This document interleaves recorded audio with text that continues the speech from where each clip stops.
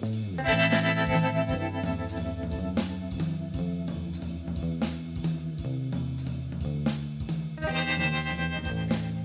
and welcome to the Brutally Honest Books podcast. I'm your host, Sarah Gerard, and I'll be giving you my honest thoughts on the books I read. While the reviews will be short and to the point, they'll include everything you want to know without any spoilers to help you figure out what you should read next. So with that said, let's jump right in. Hi everyone, welcome back. Today's episode is all about the book Interior Chinatown by Charles Yu, which was the winner of 2020's National Book Award for Fiction. Needless to say, this was a really wonderful book. It strikes the perfect balance between being both clever and informative while telling a story that relates what it's like to be Asian in America. This book came out last year, right at the start of 2020, but since then you might have seen it around or heard about it because it's gotten a lot of praise and attention. I know Charles Yu was even on The Daily Show with Trevor Noah talking about it. But more recently, this book has been circulating as one you should read in regards to the recent hate crimes in the US against the Asian American community. And more specifically, the shootings that took place in Atlanta just last week, where 8 people lost their lives, 7 of whom were women and 6 of whom were of Asian descent.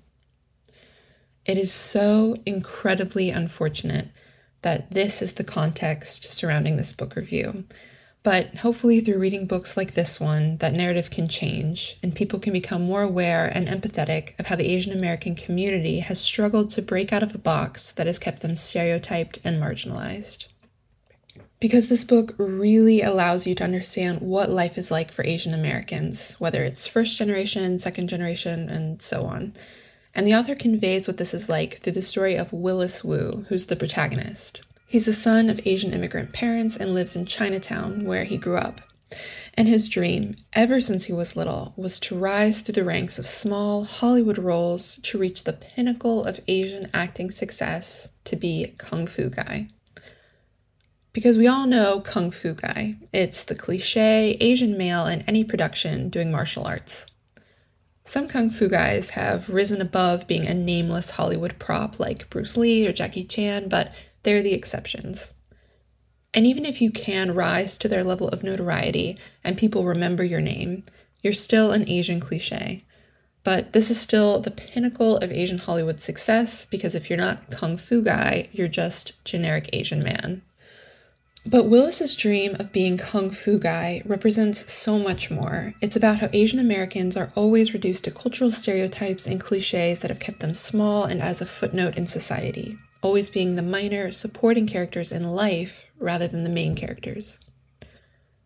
And this is a huge aspect of the Asian immigrant experience. I mean, think about it. Willis's wildest dream is to just be a nameless, stereotypical character, Kung Fu Guy. Even in the narrative of his own life, when he can reach for the stars, his aspiration is to be a cliched supporting character. And this is due to the box that the Asian American community gets put into. This is what he grows up believing is the highest thing he can achieve. And to explain all of this, the novel dives into all of the cultural and legal aspects of American society that have contributed to this dynamic. Obviously, this sounds heavy, and it is. There's no way around that. But the author wrote this book and brings you to these conclusions in a really unique way. The story is told through both flashbacks that Willis has, memories of what it was like to grow up in an immigrant community, i.e. Chinatown, and present day. And the present day narrative is told through the script of a cliché cop show that films in Chinatown, like an SVU type show, that Willis is a background actor in. Initially, the book toggles between these two narratives, flashbacks and present day, as you learn about Willis, his parents, and his upbringing. But as the story progresses, the lines of reality start to blur, and eventually this cop show sort of merges with reality, and it all becomes a sort of allegory for Willis's experience as an Asian minority.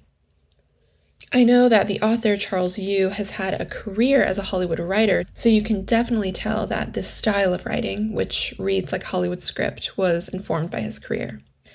And he pulled this off brilliantly. The book was raw and real with a certain grittiness and dark humor that actually reminded me a little bit of Fight Club by Chuck Palahniuk. And the blurred lines of reality had a little bit of weirdness, and I mean that in the best way, that kind of reminded me of Kurt Vonnegut. So if you like either of these authors, then I think you'll like this as well. But overall, Charles Yu's style is entirely his own. The whole story hooks you right from the start. It's deep and observant with short, clear sentences that make for a smooth and effortless read that plays like a movie or a TV show in your head. And as the plot progresses, it gets darker and darker while also picking up speed, so it ends up feeling like a runaway train that brings you to a big, dramatic finish that ends with a really impactful monologue by Willis's character.